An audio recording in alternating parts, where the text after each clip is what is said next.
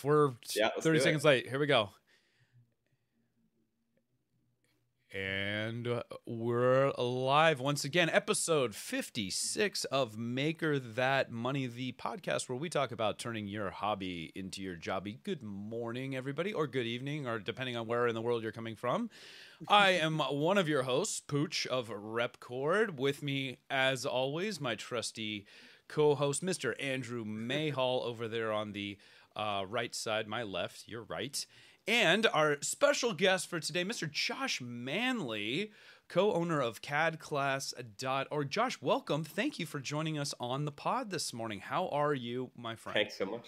No, doing great here. It's a little hot in Sacramento, so I know. See, now you're a fellow Sacramentite. I don't know what to say that. Yeah. So I'm in the greater Sacramento area as well, and we met through some networking locally. And I know you're new to the area and stuff too. But we went immediately from cold to hot, as we are known to do. You know, so we go to from freezing to sneezing to sweating just in a very short period of time, and then repeat. That's the weather cycle here. But welcome. You are co-owner of cadclass.org. Why don't you tell everybody what that is and give us a quick background, if you would. Yeah, awesome. Thanks so much for having me, guys. I love doing these types of things and hopefully sharing what I know and giving some value to the folks listening. So I am, like you said, I recently moved to Sacramento from Southern California. I actually started in Ohio. You know, we can go way back in the journey, but I'll keep it brief. Wow. Started in Ohio. So grew up in Ohio, got out of there, moved to New York City. That's where I started my first business at tutoring, science tutoring. Ooh. Math, chemistry, test prep, all kinds of things like that. I had a background in science. I had done science in labs. I have a couple publications, and it was published. We're really up in our game now with the published people here. So then I lived in New York City for about 6 years. My girlfriend's from SoCal, so she's like, "Hey, you want to go to SoCal?" And I said, "Yeah, I'm about done with this." So about 4 years into running my science tutoring company, I don't know what it is. I think a lot of makers can relate to this, but I just was like, I need to make stuff.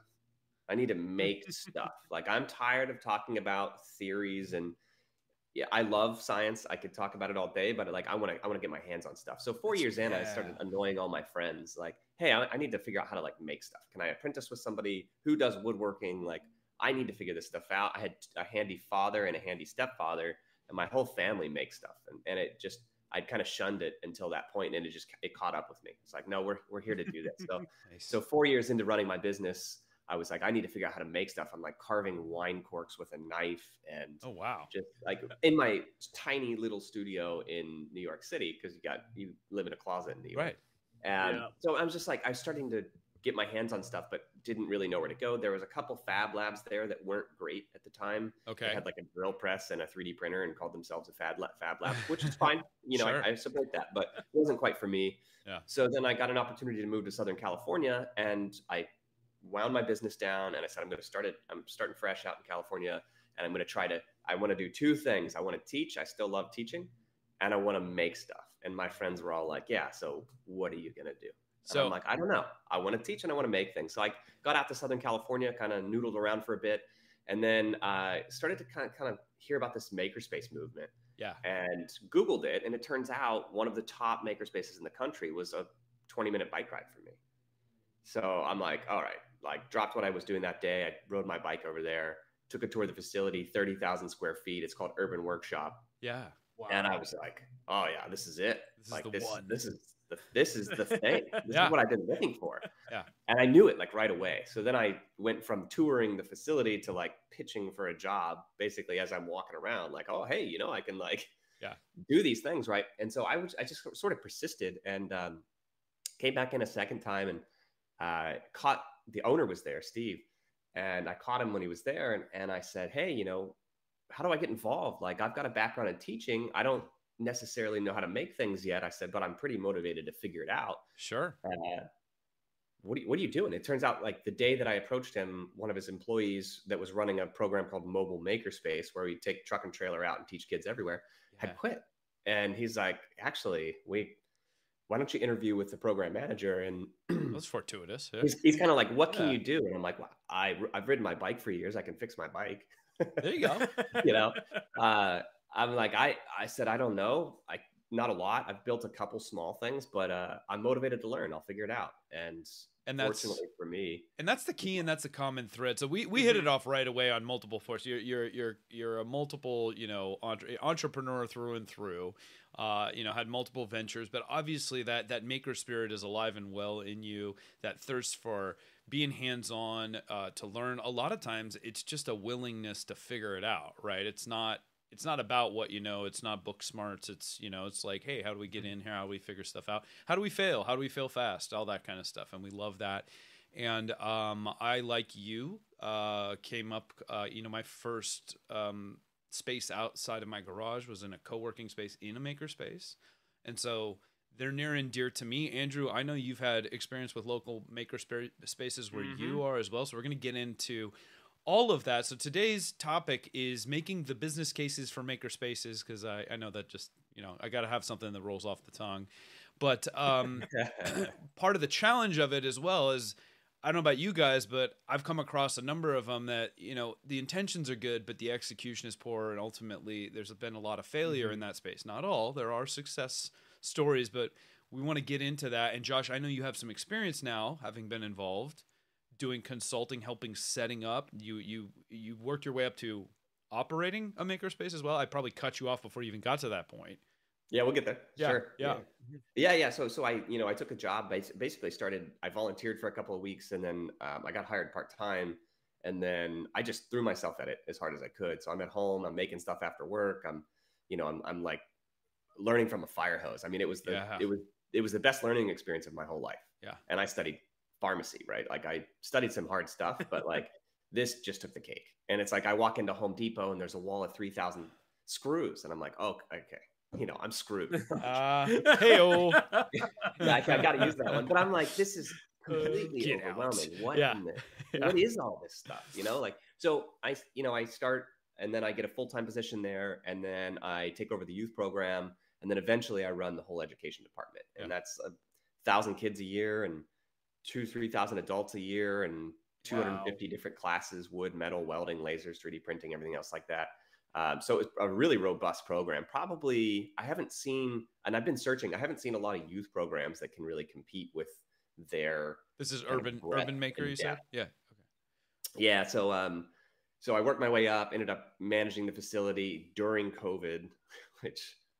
Wow. Yeah. Crazy. Hardest time, right? Man. Horrendous challenge, right? As if maker spaces aren't hard enough to run and operate. I know. Like anybody who runs these things, there's sort of two camps of people, right? The people that run them and are like, oh my God, this is really hard. And then the camp of people that are like, this is the greatest idea ever. I wish I would have thought of this. And my response to that was always like, no, you don't. Yeah. Like, this is brutal. So anyway, then I worked my way up to actually running that space. And that was where I started to come up with this idea of CAD class.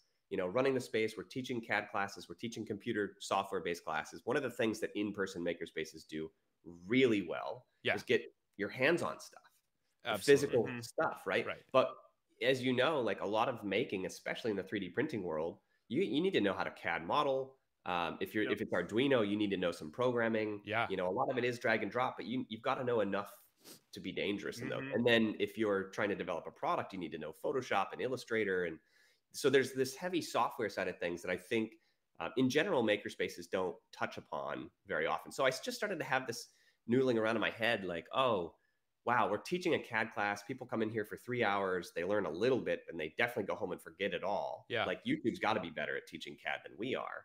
And I think that was, I think that was true. But for a lot of people, they're like, at least we can get started here. So I'm thinking CAD class, and my significant other and I moved up here to Sacramento. So I had to say goodbye to that job. And when I did, that's where I met my business partner, Jake, who's amazing. And I'll go into him a little bit later too. But sure, the two of us were kind of like, well, let's do CAD class better. Let's just figure out a way to teach this online, and let's figure out a way to do this so that it's fun and sequential, and the projects are interesting and they're relevant to what you actually make in the shop. And like, there's got to be a better way to do this. And so when I wound that down, when I wound working that down, we just threw ourselves into CAD class full time. What I love about that really quick is, Mhm. and Andrew, I think you'll probably agree with me. CAD is so foundational to so much of making a lot of the time. Like Yep. it's the napkin sketch, but obviously on the computer a lot of times it's a starting point. It's the like I said, it's the foundation of a lot of this. And so I think the fact that you identified that early on and said there's a need here, you know, and I kind of giggled when you said, oh, YouTube has got to be better at this because, you know, when we were talking, it's like, well, yeah, there's a ton of resources, but you want to talk about drinking from a fire hose and then you don't know like Yeah. what stuff's dated and there's a million Yeah, your different fire hose tools. is broken. It's coming out the sides. You Yeah, know, like... yeah. It's all over the Mhm. place. Ah! It's all over the place. Yeah, So that's a great, and we're going to dig in a little bit deeper. I want to pause for a second. We're going to put you on the spot, Josh. You're great at thinking on your feet. One of the things that we do at the top of the show every week, we are a positive people here. We try to focus on a win for the week. So everybody gets to share, and everybody in the chat. First of all, I haven't acknowledged our chat. I'm remiss in that. I apologize. Oh no. A lot of good faces, some new faces. Big Jano, good to see you here. A lot of our friends from Rocky Mountain Rep Rap Festival that we were just at are tuned in this morning. That's awesome. Thank you. As always, feel free to put questions in the chat. If you have questions for us or Josh, we welcome them. We also have the Maker That Money hotline if you want to call in and chat with us in person. If you're a brave soul, want to do so, we can accommodate you there as well. But for this week, we are going to do wins for the week. I'm going to start with Andrew so that Josh gets a second to think about always start with me. with something positive. Do you want me to start? I can start. I never start. No, it's all good. That's fine. I do always start because I use that time to think about mine as well. So one positive thing that's happened in your life, if you're in the chat, please share a win that you've had as well. And it can be anything. It can be personal life. It can be business life. Just something good that happened to you so that we're focusing on some good energy. Andrew, what do you got? Yeah, well, I'm going to steal the one from, like last week where, going out to, Rocky Mountain Rep Rap Festival. Yeah. So, that was, it was awesome. Being able to hang out with everyone there and, kind of feel energized now that I'm back. Here at Gloop, we're working on some really cool projects for the next display, the next show that we're going to be at, which I believe should be Murph. Where we will be boothing. So hopefully, if things are going great right now, we're going to be able to keep forward and keep pushing and, get those projects going. That's fantastic. All right, Josh, what's something good that happened to you this week? We got our book off of the editor's desk. So that's huge. So we are now in full on put it in InDesign mode. Oh, right. Okay. What does that mean for those of us that haven't published in the past? It means pain is what it means. It means pain. It means you get to learn more.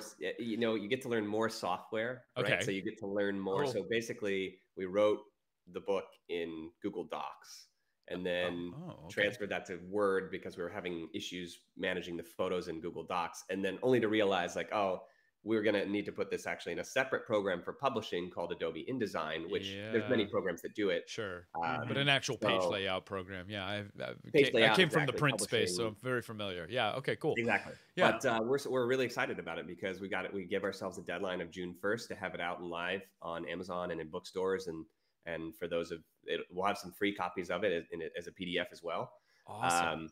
But we got that off the editor's desk and we're just really excited about it. So now just really quick, is this meant to be like a companion to some of your online video content? So it's kind of for those that want to So we took the 28 projects that we built originally as the video course and we made them a book. Yeah. And it's exactly the same. And the thought was like, hey, some people learn best by book, some people learn best by video. We've got there is a kind of unique aspect. I haven't heard about a lot of people doing this, and I want to yell about it because I think it's really interesting. And that is each project in the book is actually linked to a Discord server. So it has cool. If you're working through it and you get stuck, which you will, because learning Fusion is hard, right? So we're teaching Fusion 360 CAD software. Yeah. But if you get stuck, then you just pop into the Discord server and it's linked to the project you're working on. That's really clever. I haven't seen other books do this, and I can't really figure out why. But hey, if there's anybody out there that's thinking about publishing like a how-to or a step-by-step tutorial book, really recommend like building that. So we already have that as a part of the online class. So the folks in the online class get stuck working through the Saturn V rocket or building the skateboard. Yeah. They can just hop onto the server, get their questions answered immediately by us or the community.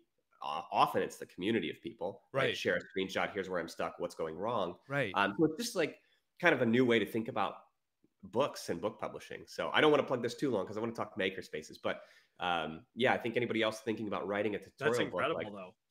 Put discussion forums on it. Yeah, you got a lot of irons in the fire. That's awesome. For if you guys haven't already gone to check it out, I know there's a lot of people that love Fusion. I use Fusion. There's always new stuff to learn, and I love that model of tying in Discord. I think that's a great idea. Check out cadclass.org.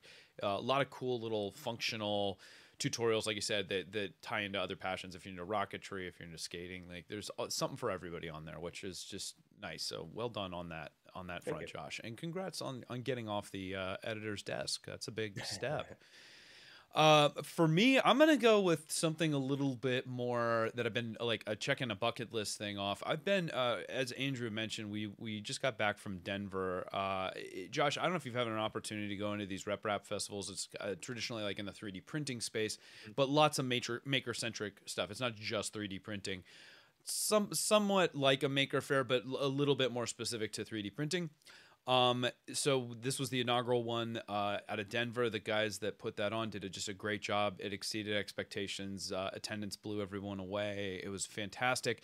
I'd been to Denver a number of times, and when I think Denver, I think Rocky Mountains and all that stuff. Except for if you've ever been to Denver, most of where you are is like the flatlands, right? And so it's like you're teased by the Rocky Mountains, but you're not really in the Rocky Mountains unless you drive about an hour to the west. And so my buddy Stefan from CNC Kitchen and I said, you know what? We're going to take this opportunity and actually go to the Rockies. And so we drove out to Estes and did this cool little peak-to-peak drive. And it was we experienced all seasons like basically in one. You're driving through this canyon, then you're going up and there's snow-capped mountains, and like it was actually snowing. And then we came down into Boulder, and I'd never been to Boulder before. So really cool college town. Awesome. Neat vibe there. And then we did an actual hike in a little place called the Flatirons, which was just great. So it was like, good hiking, like good moderate, good exercise. You get some good elevation, some bouldering at the top, a lot of fun. So I can now check off saying like I have been to the Rocky Mountains. That is my win. That's for the week. Nice. Love the mountains, especially the Rockies. I do. Man, I do too. So, and Stefan was like, "Oh, we're not going to get altitude sickness." No, I don't think it's quite that high. You hear the Rocky Mountain High. I mean, it is a mile-high city, and then we're going up, but it's not like when you go, visit the Andes or Machu Picchu or something like that, where it's like crazy high elevation. But that was good. Some wins in the chat. Something good. Royal Nomi, good to see you, Nomi. Something good this week. Met with another organization that she assists with, making kids happy, basically donating prints to underprivileged children in the area. That is awesome. Super special. Love reading that. Love finding good 3D printing options that bring joy to children and to others. That is good work you're doing there, Nomi. Thank you for sharing that. Okay, let's try to drive it back in. Last bit, call to action. I thank all of you guys for being with us. If you haven't already, please do the like, subscribe thing, tell a friend. We love maker entrepreneurship stories that can encapsulate all kinds of stuff. I know Andrew and I got our start in kind of 3D printing and makerspace, but I've expanded. We do laser cutting. We do all of that stuff like Josh. I love working with my hands. I think we all have the common thread of we just want to make cool stuff. And it's pretty special when you're able to take your hobby, your passion, and make a living out of it. And there's a million different ways you can go about doing that, whether you're educating like Josh is, whether you're running a makerspace, having your own makerspace, whether you're making products, lots of different ways, lots of different ground to cover. If you're interested in being on the podcast in the future, feel free to send us an email.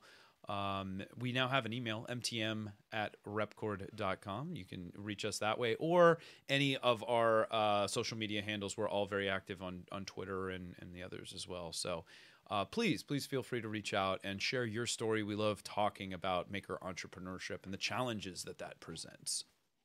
Mm-hmm. This week, we're talking specific about something, like I said, that's near and dear to us, maker spaces. So, Andrew, I want to give you an opportunity because we've been kind of stealing the spotlight a little too much here. I want you to talk about your experience with maker spaces, what you think of when you think of it, because we got to define, what does that mean? That's actually kind of a broad term. There are a lot of different types of maker space. What is your experience with maker spaces, and what do you think of when you hear it? Yeah, that's an interesting one. So my first experience with makerspaces was actually here in St. Louis, and it wasn't really a makerspace, more so what they called a hackerspace. This was where basically a bunch of individuals just got together. They're like, "Hey, can we lease out a workshop all together and put all of our junk there, and we can all just hang out and make cool stuff?" Right.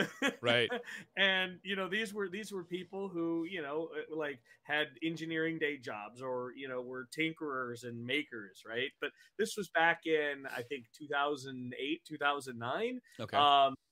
So quite a few years ago. But in St. Louis area, there wasn't really any maker spaces. Now, St. Louis was manufacturing hub. We made stuff all the time, but there was no like space you could go to, like, oh, hey, I've got this idea, I need access to equipment. It was just, you knew people who had access to equipment, and it was just like this hacker space kind of formed out of, hey, we have equipment, like, let's just share it with each other. So kind of like the co-op model. Yeah. Or the commune, the maker commune. Yeah, exactly. Yeah, I've seen those. And I could remember, that it was so disorganized because literally, just imagine a bunch of people just getting together and then like leasing this rundown building, like, completely, like, just, it's terrible. Like, there's no floors, there's no walls. Like, it's just like, construction zone. And they're like, oh yeah, here's our woodworking area. And, it consists of like a table saw and maybe a bandsaw or whatever. And then they have like 3D printers, like, and back in the day, that was like the cupcake CNCs and stuff. Yeah. Just starting, MakerBot was just getting started. Yeah. And like DIY things all over the place, like half-finished projects on the walls. So in a lot of ways, that's like endearing, I think, to a lot of us, you know, but at the same time, like the business owner in me is like mortified by it, because it's just like, how can you get anything done? There's like safety. But again, they're never the same thing to everyone, right? Like, that's part of the challenge of it when you're trying to manage a space and people have a different expectation of what it should be. Hey, I just want to come and have some beers and walk around and talk about cool stuff and, strike up conversations. And there's other people that are like, no, I'm here to learn, and I have a limited amount of time, or they're there because it's, they're trying to get a project done or get a business product off the ground. So Josh, you've done a number of these. First of all, what are you thinking of? What kind of versions of maker spaces have you seen and had experience with? Go. No. So all kinds. So the first one that I worked at was a for-profit, privately owned, one person owned it. There's no outside funding makerspace, right? But you had some of the early makerspaces that were VC funded, right? So you had Tech Shop was the big example, right? Let's throw a bunch of money into this because this is the coolest idea ever. Everybody really loves it, right? Right. I do teach one class a week at the Sacramento City College Makerspace, teaching their CNC course, and also working with CAD class with their students. Okay. So there's the makerspace that's privately owned. I do volunteer and spend some time advising the board at a place called Community Shop Class, which is nonprofit. Yeah. It's a nonprofit, or it's a nonprofit makerspace. Okay. I do consulting a little bit with some for-profit makerspaces. I built out the MOSAC, the Museum of Science and Curiosity, has a makers facility inside for their kids program. Now it'll probably be for the adults too. Sure. But I built that facility out for them. So there's a lot of different models. They exist inside of that, because this is kind of how I think of it. Like, they exist inside of institutions, and they're institutionally funded. Yes. They are privately funded. They are nonprofit and sometimes funded by grants, but a lot of times just kind of somebody started it and then started like kind of asking for money, which is Community Shop Class here in Sacramento. That's how they work. Okay. So, and then there's the kind of the co-op. Somebody has a garage, somebody has a little space. Right. I actually had somebody in Utah reach out to me. They wanted to put a small makerspace in. They wanted me to run it. They offered to give me a building for free for 2 years to do it. I'm like, I don't want to. It sounds great. Yeah, it sounds really good. So, and then there's military makerspaces, right? So they're innovation labs, innovation studios. They're inside of middle schools, high schools, grade schools. There's libraries, right? Libraries are another one. And there's just inside of each of these categories, there's just a huge number of different ways to go about it. So I think when you're making the business case for a makerspace, it very much depends on what style of makerspace you are. And I know I just chatted with Dale Deutery yesterday from Make Magazine, and this is a conversation we had. It's like we almost need a classification for what it is. It's like you totally do, like a word for the different types of makerspace. That's what I was gonna say. It's like the word itself sometimes is almost tainted. Like I think it evokes different emotions for different people, right? And first of all, tell us in the chat what kind of makerspaces you've been around, what you think works, what doesn't. We want to hear what everybody has been involved in, because like you said, it's a broad thing. But when I hear the term makerspace, there's almost like, I hate to say it, but that term like evokes more the co-op, disorganized, just like it's hard to take it seriously. And I don't know if that's just me wearing my business hat a little bit too much, or I'm biased because of my personal experience with like a couple failed makerspaces. What is it that you guys classify? So I think there's people that are trying to rebrand. Sun Turtle Camper is talking about a fab lab, right? We hear different terms, or hacker space, or people are trying to like make it sound a little bit more sexy, or maybe that defines more of a subset of what is being made or what its purpose is, right? So there's any different number of ways we can cut this pie up. What do you guys think when you hear the term makerspace? And is that I mean, it's the same thing with maker, right? Maker just means such a broad thing, and I think it evokes a hobbyist mentality for me. It's hard to think of that as a professional entity. I don't know. Am I alone in that? What do you guys think? I mean, I agree. In so many ways, and I think it's probably like you mentioned, Pooch. It kind of tainted from, past maker spaces that had come up and then failed. So like for instance, St. Louis got a tech shop. I think it was about 5 years ago. Okay. And it made it about a year, maybe. Oh, and wow. then That's tech not shop good. just went a completely year. belly up, right? Okay. Yeah. So, and it just, that was it. And I even remember like the tech shop, at our local area was so kind of mismanaged and misrun and not organized in any way in which it made sense. And like it got really confusing. Like, oh well, how do you book out the equipment? Like all of the equipment was free for anyone to book out for any period of time, right? But people weren't there, and then you couldn't actually use the equipment. And who owns it when it gets broken, or somebody's not cleaning up after that? Like there has to be somebody to own it, right? Yeah, that's where the co-op model seems to fail big time, in my opinion.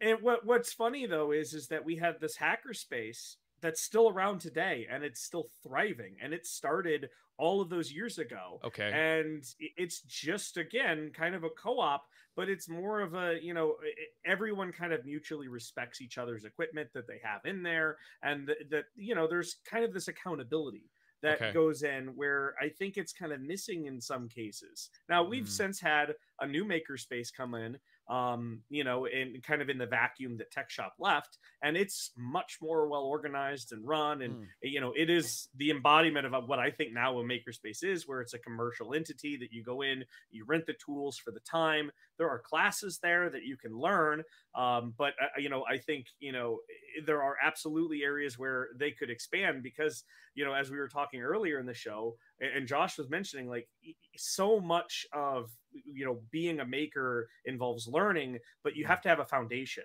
And most of that foundation isn't very well taught to these people, and then they're just like kind of fumbling around figuring it out. And it's just it's kind of like a place where you go and play almost now, instead of actually being a place where you could go and turn, ideas into products. Unfortunately, I get that. So yeah, I mean, what do you think, Josh? Yeah, what does yeah, Maker mean to you? I think I agree and I disagree some. Like it's like it. Some of these facilities, I think the best facilities that I've been in manage to combine both, where you have creatives that are in there that are tinkering and hacking around and doing really wacky, fun, weird stuff. I think that really gets us excited, And then you've got legitimate businesses that are also run out of it. And the trick is to try to find the balance, which is probably an impossible trick. It is. Yeah. But the term maker, I think I've thought a lot about the term maker. My biggest issue with it is actually that when you tell people, like when I used to tell people I run education at a makerspace, the biggest thing was, what the heck is that?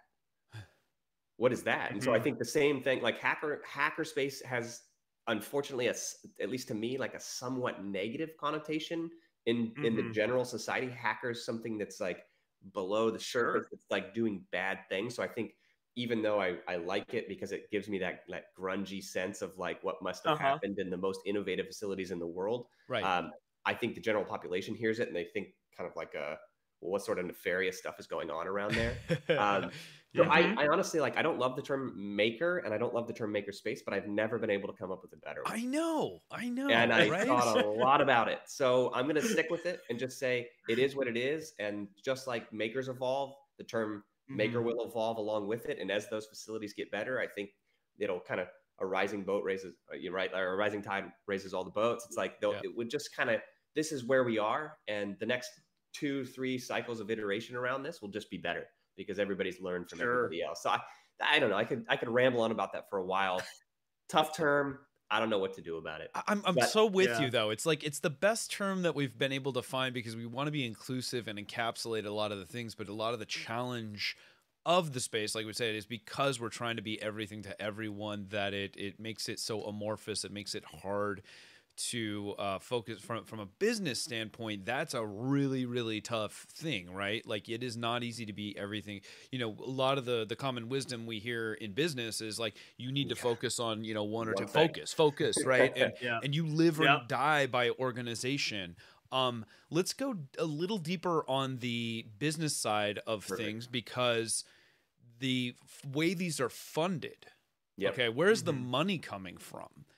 Is oftentimes where these things seem to live or die, right? And so the ones that I see that go on oftentimes have a large institution tied to them or repeat grant funding or stuff like that because it's, counting on people to just come in and pay memberships and all that stuff is a totally different model and it's hard and you're going to have to deal with turnover. And as we know in business, turnover, whether it's with employees or with customers is not a good thing. You want to retain, that's why we see a lot of these like monthly, trying to retain people for monthly subscriptions and stuff like that. But obviously that's a different model.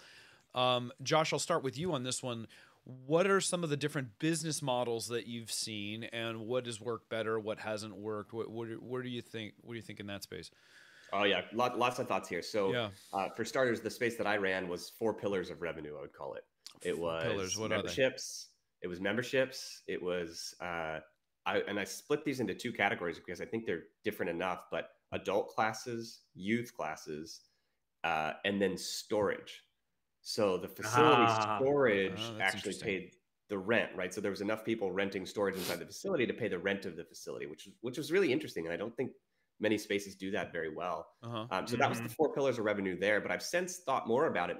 There's a couple more, right? There's grants and grant funding. Sure. There's institutions and institutional funding. Yep. And then there's and also just like kind of the institutional that they're just like, we'll pay for all of it. It's kind of a loss leader, but we know that we're going to be training the next generation of people, or it's going to be good for our business, or whatever there. So one pillar of revenue that I'll plug CAD class for. I mentioned to you before we started this was one thing that makerspaces, like we said before, are very good at in general is like getting your hands on stuff, machines. You're actually making stuff, physically doing it. It's hard to find anywhere else to do that. But one of the things that they don't do very well is teach online classes. And the economics of online classes are mind-blowing, right? Because you've got the whole world as your audience. Right. And there are, like CAD class, there actually are some classes that you can offer online to the world. Right. But if you are operating a makerspace, I 100% guarantee you're overwhelmed. Yes. There's too much to do. Yes. So if you try to branch out and actually do your own online courses, the likelihood that succeeds is really low. And I know because I'm spending my full time trying to build an online course and an online community and everything that goes with it. And I know there's no way I could have made that a possibility if I were still operating, right? And that's, I think, another side of this is like makerspaces need good operators. They need people who get things done and stay organized and charge people correctly and follow up on failed payments and do the grunt work. It's not easy. It's not fun. You get into this because you're a maker and you realize 0% of your time is making. It's 100% trying to keep the whole thing administrative. Down. The CAT class model that I wanted to build in fairly early was, if you're a makerspace, if you're operating something like this, let us teach your CAD classes and we'll pay you a commission on sales. You have to do nothing except say, take this class. You don't have to hire the teacher. You don't have to have them on site. You don't have to worry about canceling classes because only one student showed up, and that's not right. That doesn't generate enough revenue for you to justify it. So that was one of the early things that we thought was exciting was, hey, what if we could just pay people to, like, finding clients and getting referral business is tough, and we're going to have to advertise somehow. So instead of spending money on advertising on Google Ads, why don't we just pay makerspaces to send students our way, and we'll send them through a world-class program. They'll get more value from the equipment in the facility. They're more likely to stay because we taught them like in depth a skill that's very difficult to teach. So that's kind of another pillar, is like, I think there's actually a lot of room for partnering with other online course creators. CNC Kitchen's another example. I think he does online classes, right? I don't think he actually does classes per se, but anything that can be something online, I think exploring those partnerships and just saying, how do we run this and operate this? And there's a lot of different ways to do it. Like, we can handle 100% of the work, or you can still have a private cohort that shows up to your facility. We just run it on the back end. You run through our materials. You don't have to develop the class, right? So that's kind of a newer thought. I'm starting to get in with some makerspaces and different facilities to offer this now, and getting some really good results from it, because now the people have the skills. But I love this. No, let me stop you here for a second. There's a couple of things that just really resonate with me on that, and it reminds me of like when a lot of just institutions of learning went to like e-learning. COVID kind of created that and stuff. So obviously, like you said, your reach is bigger, but there's a couple of things that really jump out. Right? It's like, get out of our own way. Like, we run into these problems, and like you said, when these facilities are actually being run by makers, historically, stereotypically, these are people that do not like admin work. They don't want to be business owners. They don't want to do that. And so if you give them an opportunity to leverage something that already exists, but more so, it helps with the sales and the marketing and the outreach too. So it's like they can potentially, there's branding opportunity, and so that can drive people coming in. So when you're tied to a brick and mortar location, we've seen time and time again, like, you're really dependent on people keep coming in that door, or referrals and stuff like that. This is a great means of potential outreach. And revenue. And revenue. And revenue. Yeah. Get paid and don't administer. And don't worry about the admin stuff. Brutal. Yeah. It's brutal. Yeah. No, it's a good one. The other one, I don't know if you mentioned, maybe it kind of falls in the storage thing, but it's like, I've seen a couple, one I was at had a co-working space as another revenue model. That's a very big deal. Very big deal. But I'll tell you this, it posed an interesting challenge, because now you're mixing and the way they did it was, upstairs was a bunch of offices, and then downstairs was the entire makerspace. And so, ideally you could have kind of a little bit of separation and close your office door, if you want to go head down and work. But when you're mixing the professionals, and I've talked to, we met through a friend that experienced this as well. There's a large brain drain often that happens from these makerspaces when you go in there with the idea of starting a business, because you realize really quickly, like, my business cannot depend on machines that may or may not be running, may or may not be available. And if I need to focus on working, I can't have the guy that just wants to be there and hanging out and chatting with me all day, and picking apart my design and telling me why I should be doing it different or better. Why it won't work. Right. So that you're mixing a really weird subset potentially. Like I I love, doing stuff, but as I've grown my business, unfortunately, I have less time to just make for fun, and more time I'm thinking about how do I make money and keep this flywheel turning.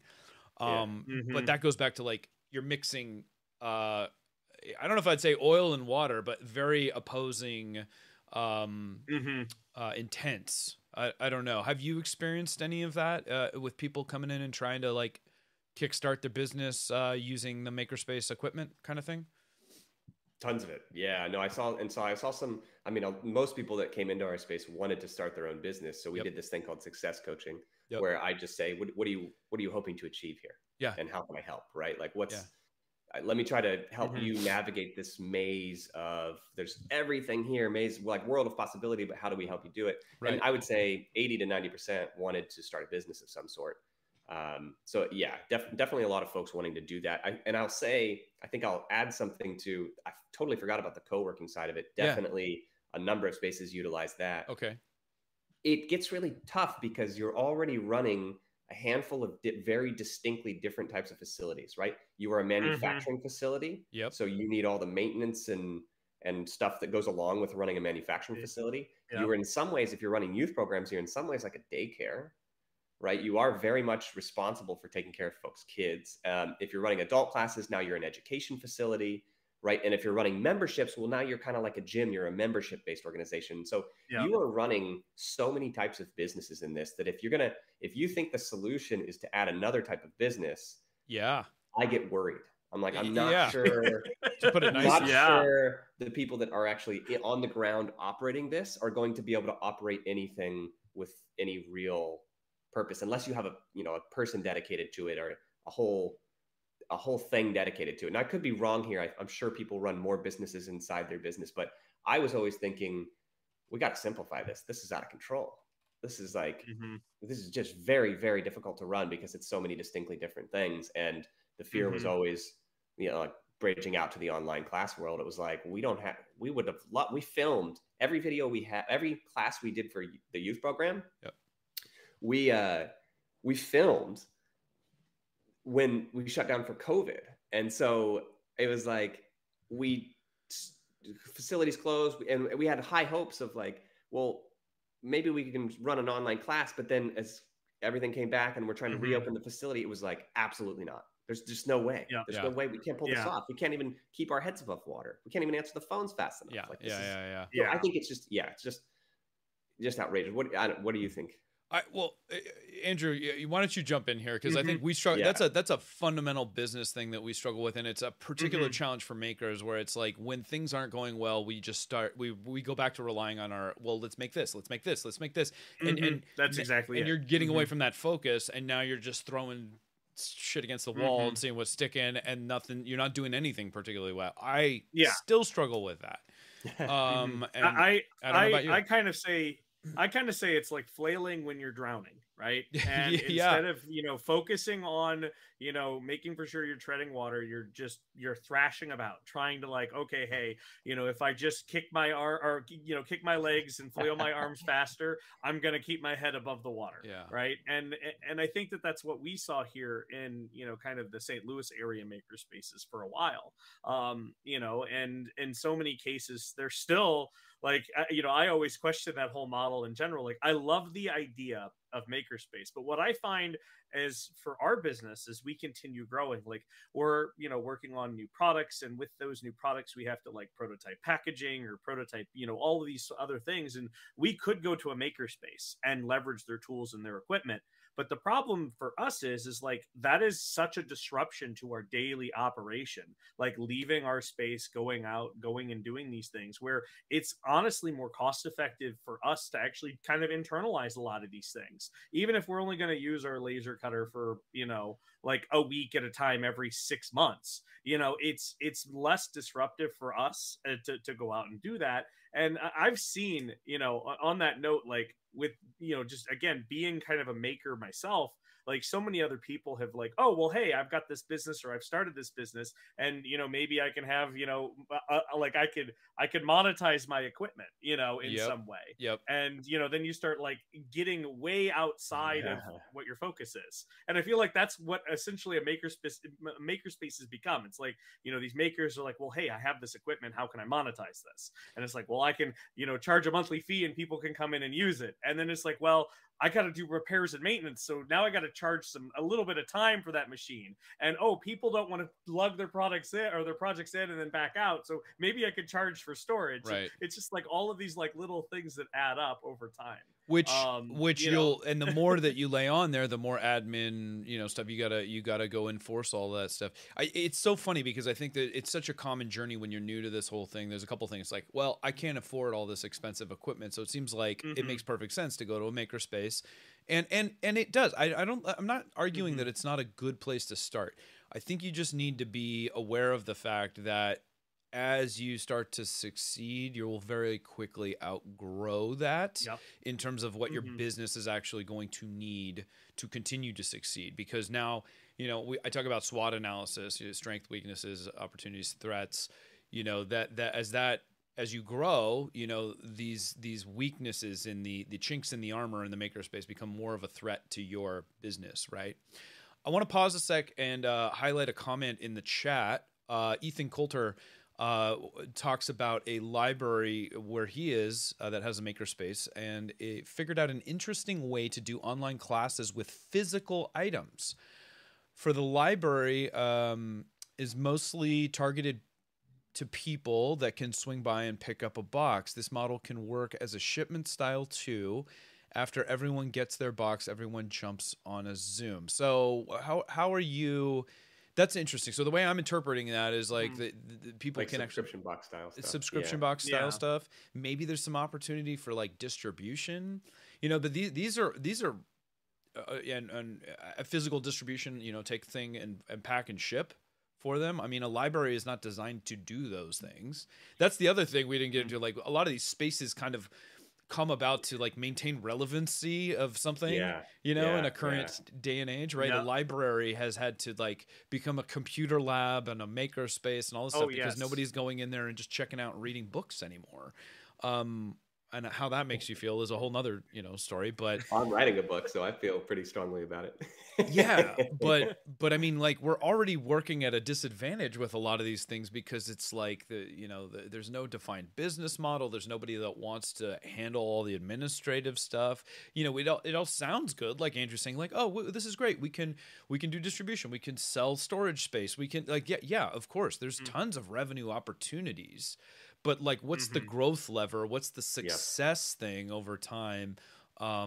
You kind of got to pick one or two, right? What are you thinking? 100%. Yeah. 100%. And I think, the library example is really interesting because that's a model we thought about, right? Because we were 90% of the way to kits, but then you're limited by the sorts of things you can do. So you can solder, you can do Arduino stuff, you can somewhat 3D print, although usually you have to go like that's kind of weird. You can assemble kits, and so there's definitely I think the libraries, that's a perfect thing you can do. Now that said, I've spoken to a couple librarians who run these spaces, and I said, "What's it like?"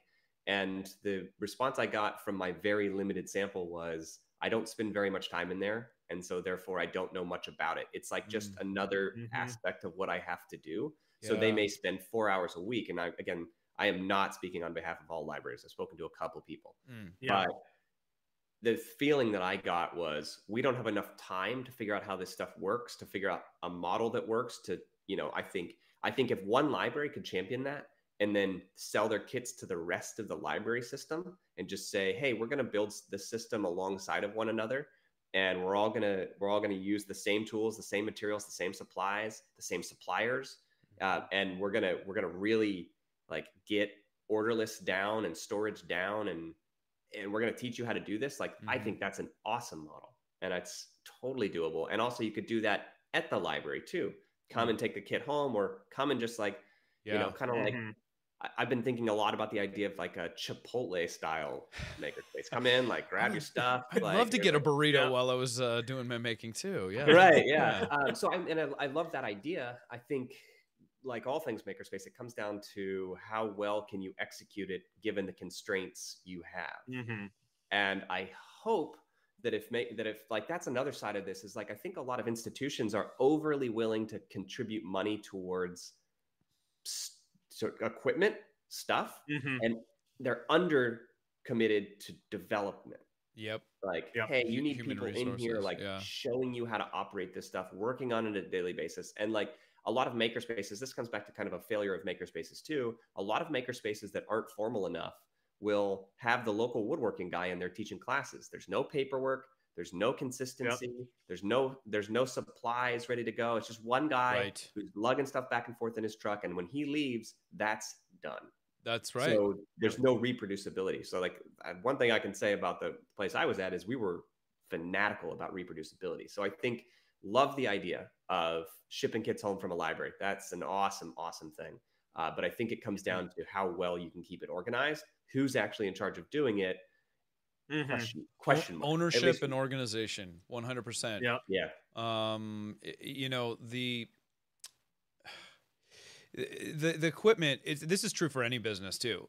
The assets are the easy part, honestly. Even though when you look at it, it's like, yeah, I know that sounds like flippant to say, like $100,000 piece of equipment, but it's like, yeah, when you get money and buying stuff, it's great. It's the human element, the human resources component that is just what you're going to live or die by. Like a lot, especially when you're getting started, right? Like if you don't have a good team that owns it, that is willing to do the admin, that's willing to be the junkyard dog that gets in there and be like, you got to clean up your space.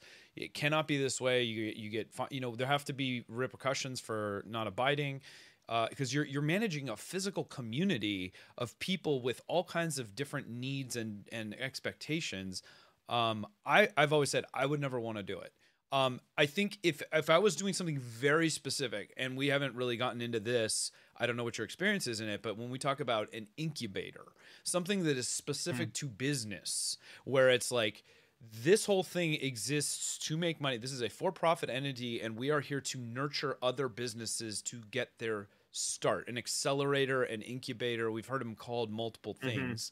I think there is a model where that can work, but given the requirements of many businesses, especially those that are making things, right, product-based businesses, I think at first, like Andrew was saying, the notion of monetizing, like, well, if I get the laser and I can share, because I only, you know, I have capacity, right? The rental car model or whatever you want to call it.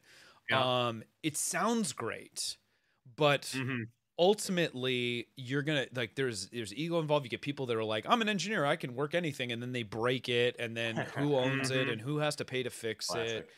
Right. So I wonder if there is a model, if there is a success model potentially where there are common tool sets, 3D printing, CNC, you know, there are some pretty good low-hanging fruit, but it's like, do those machines need to be managed by like a trained operator? Like, do you set it up like a job shop that then the members get priority access to getting quoted for, but they're still paying, and they're not the ones that are using the machine, and they're not the ones that maintain the machine. So it's really just kind of a priority queue, job shop kind of thing, if that makes sense. I don't know. What do you think? Is that anything you guys have seen or heard before? Is there something to that? I've actually heard of something similar. So back when, you know, in my previous life with my previous startup, we were building hardware server appliances. And, you know, as I've mentioned many times before, we were, you know, private equity and then venture backed. So, you know, we went out, we raised money. Sure. As a part of those pitches, we actually were out, you know, in the, you know, Bay Area, kind of, you know, West Coast where Silicon Valley, you know, exists.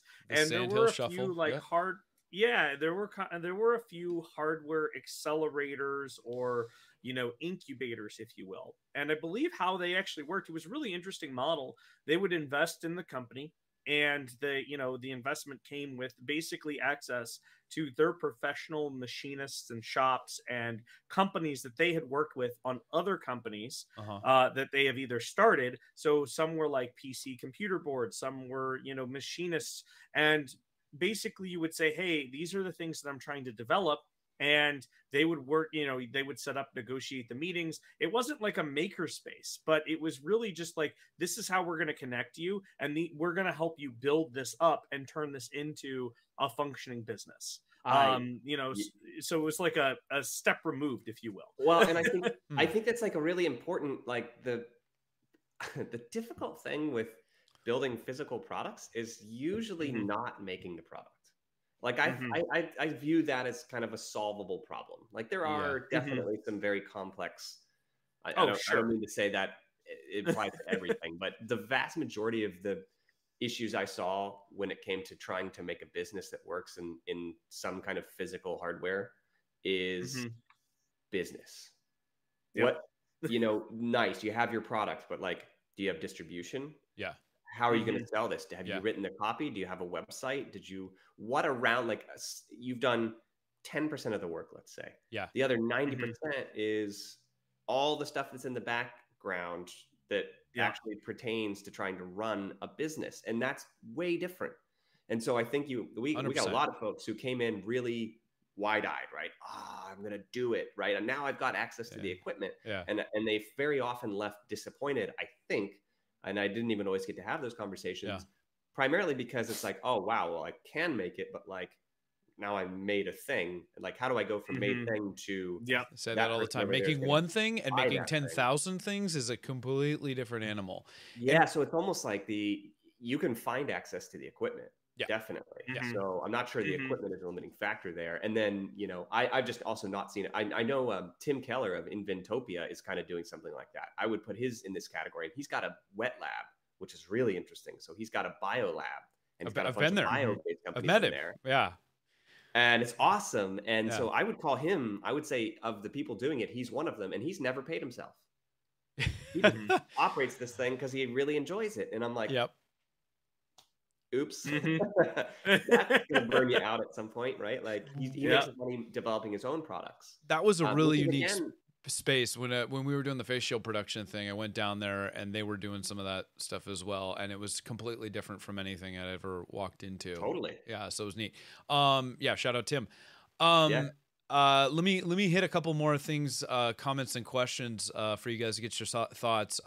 David Wheeler, hey David. Good to see you. Asks, is there a way to operate a makerspace that's more focused, not trying to cater to everyone? So we just kind of talked about one thing in terms of like focusing on business. What's another subset of a maker group if you're trying to focus on a maker space? Maybe call, Andrew, I think alluded to, like, there's a hackerspace model. Like, to me, when I hear hackerspace, I'm thinking more software, electronics development, that kind of thing. That's a I won't say completely different, because there's obviously on the Venn diagram of makers, like a lot of what makes us makers is that like massive overlap of Venn diagrams, right? Yeah. So we it's part of what makes the space endearing, that it's like, oh, it's got a cool electronics lab. It's like it's what we all wish that our lab, our space could be in our garage, where it's like I got my wood shop, I got my metal shop, I got my, I'm like, but really I'm not going to use all those things. So if we're talking about focusing though, are we better off not trying to be everything to everyone and catering to specific needs? So we talked about business. What's another segment that there might be a successful, sustainable model for? I think business, because I'm like, money makes the world go round. We need that income to keep this thing going.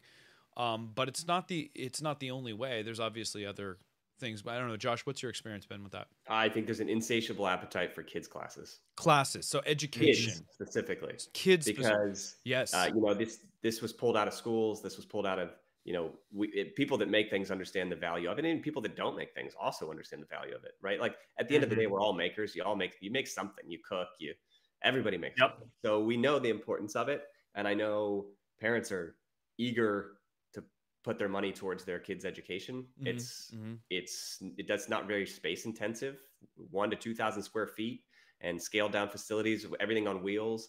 And you could jam out some pretty successful youth programs. I think youth programs is where I would focus if I were building something specific. I like that. And I would start with the things like every kid's favorite class tends to be woodshop.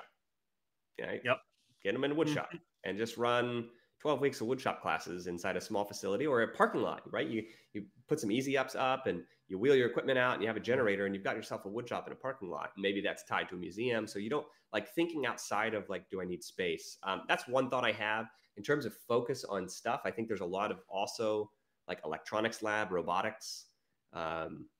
People want to come in and tinker in that very specific way. It's not very equipment intensive. Right. You don't need you could probably just rent without buying a facility. You could probably just rent space once or twice a week and start with some classes and just get people together and making stuff and seeing kind of where it goes from there. So electronics is easy to scale. I don't know. What do you guys think? Andrew, what do you think? Yeah, I mean, I think you're exactly right on the kids classes. Like we here in St. Louis have this organization called the Magic House, and it's literally just a bunch of science experiments. That's it. Yeah. And it's really targeted for kids. And the reason why our makerspace exists now is because they focused on really that education piece. And so our makerspace is at the bottom floor of what they call, I think it's Made at the Magic House. And it's, this place where you can take your children to, and they have those classes. They have all sorts of experiments that the children can run and be involved with.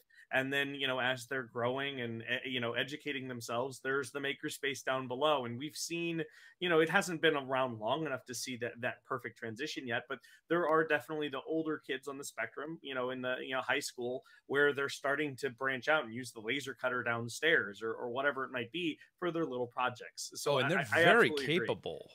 But actually, this is really, and I know, Josh, I know we're starting to run long, so we'll be respectful of time. Yeah, just want to. We always do because we get into the conversation. Yeah. And the chat's starting to fly too.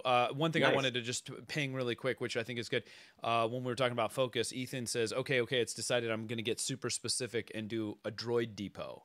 And I'm like, that is a cool idea, right? Like when we go to these cons now, I mean, there are whole communities of people that are just droid building, and it is awesome, right? Awesome. It resonates. It's like you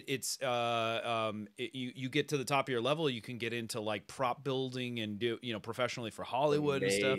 That is a fantastic thing to focus on. And can I just say too that like as you scale these education programs, right? Like I had to end up trying to hire instructors that knew wood, metal, laser. Nobody knows all that stuff. I had the former chief designer at Mazda came in. Ooh. He was in his 60s. I hired him, and he was still drinking from a fire hose, and he's done this stuff his whole life. And I'm like, man, there just aren't people who, for the most part, there aren't people who have all these skills. So if you can focus down on one in particular, it simplifies everything. And it also you know how this goes. The deeper you go, the broader it becomes. Right. So it can become everything. Right. But if you start narrow and go deep, I think that's better than starting broad and trying to then narrow down as you go. Certainly I completely agree with that.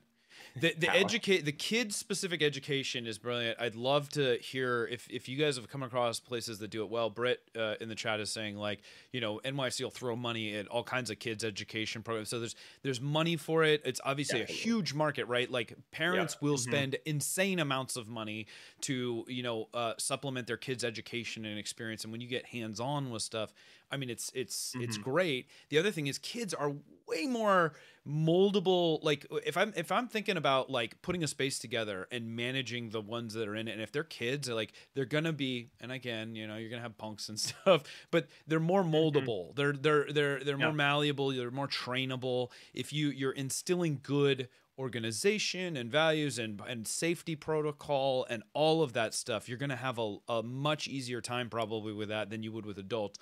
Josh, what do you think? What are your thoughts on that? You've worked with both subsets.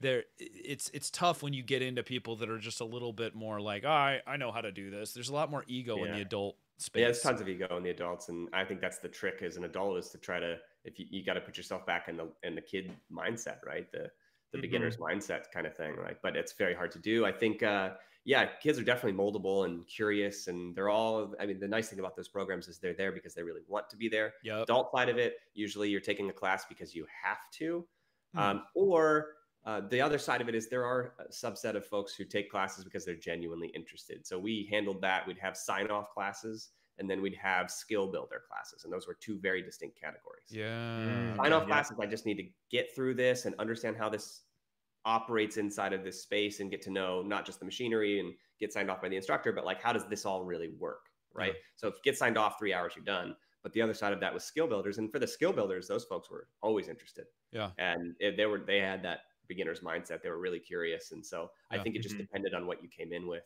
Right. Mike go ahead, Andrew. No, I was going to say, I think, kind of expanding on the education courses, like one of the cool things here in St. Louis, we also have things for adults specifically targeted at adults. There's I think it's I'm not sure if it's a chain or like a large organization, but they're called the Craft Alliance. And what they do is they actually have classes where you can go and learn how to do pottery, where you can do woodworking, you can do, wood turning, that sort of stuff. And these are like 12, 16-week long courses, kind of like a trade, if you will, where you go in and, they will teach you one-on-one, and I see that just continuing to expand. Like, I think they announced that they're like opening up even more classes because, like makers, like we want to learn, and we just don't know exactly where to start. We have this idea. And I think that, having this foundation to, basically this is the path, we're going to go through these steps. And then at the end of it, you're going to hopefully have a new skill, I think that's incredible. Yeah. So there's a couple of things all in the same line here that I want to hit on really quick. Mike, never let the machine win. Shout out, Mike. Says rent and insurance costs have ended a lot of maker spaces in this area.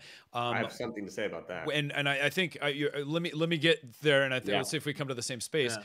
And I've seen the mobile thing. Okay, the food truck model, and you talked about it more closer to the top of the show. I have something to say about that too. Yeah. When we think about especially kids' education too, a lot of times a great way is like, how do you get in with the schools, right? So it's like we've seen all kinds of interesting programs, and there's all kinds of hunger for extracurriculars and stuff in partnerships in your local schools for having additional curriculum that's outside of what they might do. Is a mobile variant of this viable, or maybe some combination of the two? What are your thoughts there, Josh? Yeah, I don't think so. I ran and operated a mobile makerspace that we did woodshop. Well, we did everything we did in the shop. We did on our mobile makerspace. Okay, and it nearly broke me. It nearly broke you. Okay, so elaborate. Insanely challenging. Okay, tell us why. I'm driving a truck and a 40-foot trailer, right? So I'm driving a truck, a trailer, hooking it up in the morning. I'm having to load up all the tools and supplies the night before. Physically intensive. We're teaching about 100 kids throughout the course of the day. Okay. And it's all outside. That was 2 days a week. Okay. And I'd probably get up at 5 in the morning, and I wouldn't get home till 6:30, 7 o'clock at night. Okay. And it was back-to-back classes with a little break for lunch, 10 minutes in between. And it was as hard and as fast as I could work to try to keep up with it. And it's expensive. Okay. Right. So who pays for it? Yep. Is question number one. Like, it definitely didn't make a business sense for us to drive a truck and trailer out to teach for an hour to make $100. No, of course not.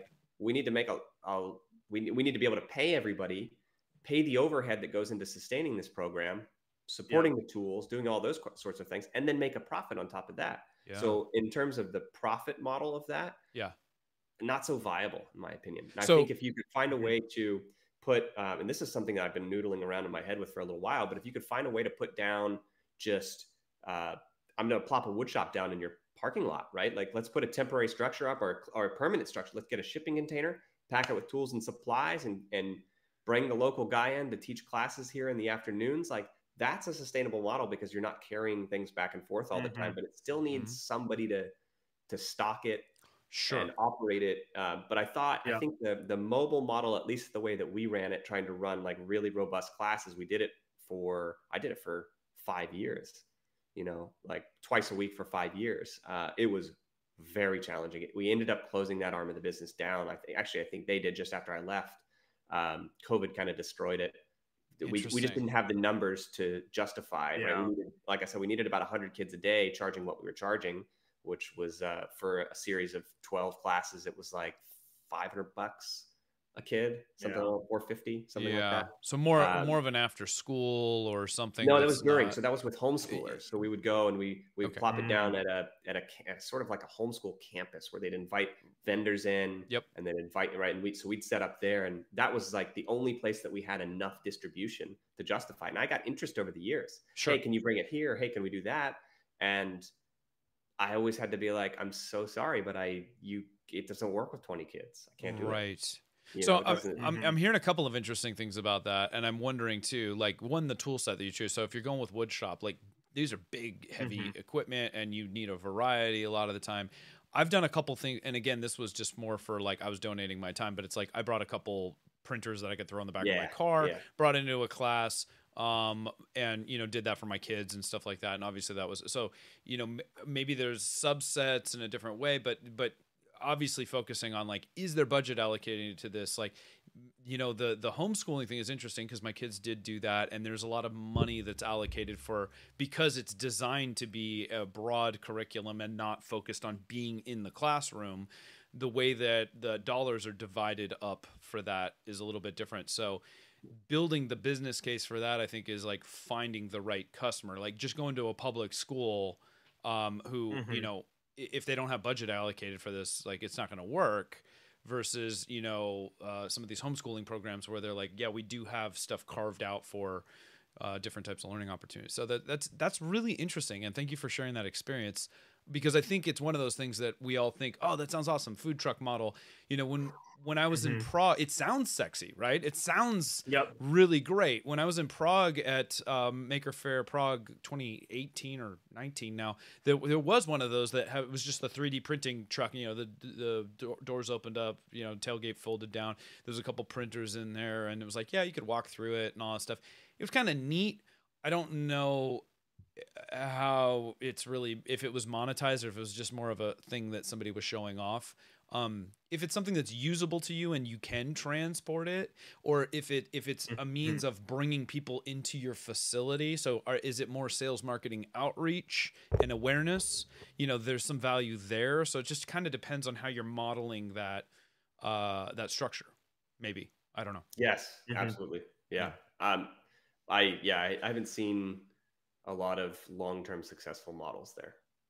Well, and but again, I'm limited. I'm here in California, and I'm trying to broaden my scope. So no offense to people who are like, I'm running a very successful one. No. It can work. And I think it works even like as an advertising channel. It's really interesting.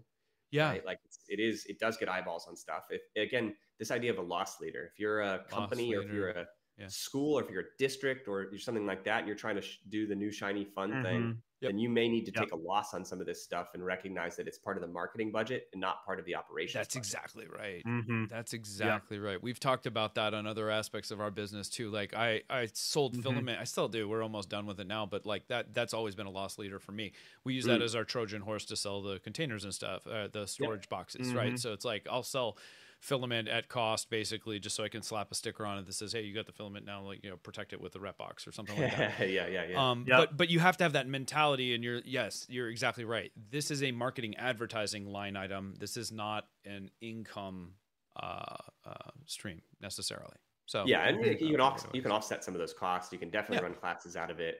But I think going in with the mentality that this is maybe not going to be the most profitable thing we do. Right. I've been thinking about this idea of like different distinct styles of making in a box.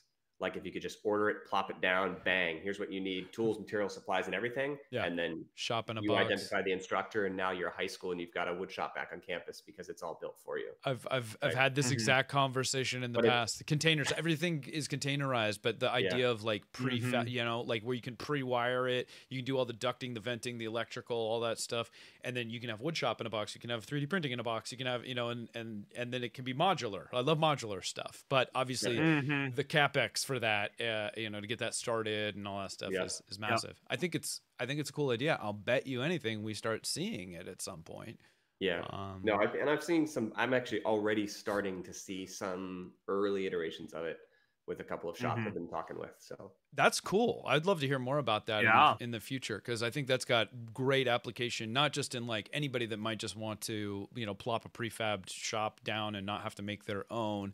But when we talk about distributed manufacturing and how great that could be, I mean, our world runs on containers, right? And so if you can literally set up distributed fabrication where it's like everybody's using a unified tool set, plop down my printer box, one over at Andrew's neighborhood and all that stuff, and then now we've got manufacturing as close as possible to where product needs to be.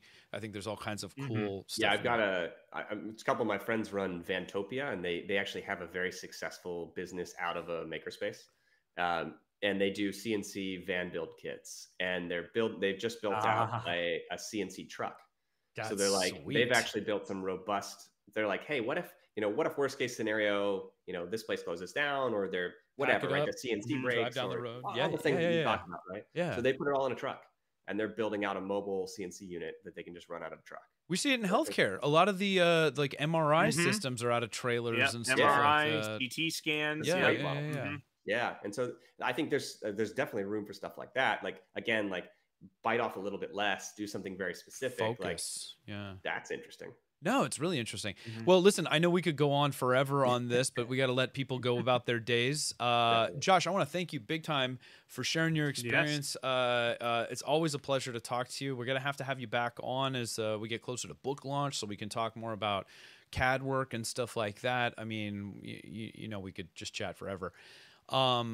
Everybody in the chat, if you're still with us, thank you so much. If I didn't get to call out your comment or your question, I apologize. It's always a juggling act, trying to stay involved in the conversation. You're better than I can't do that. But I can't even look.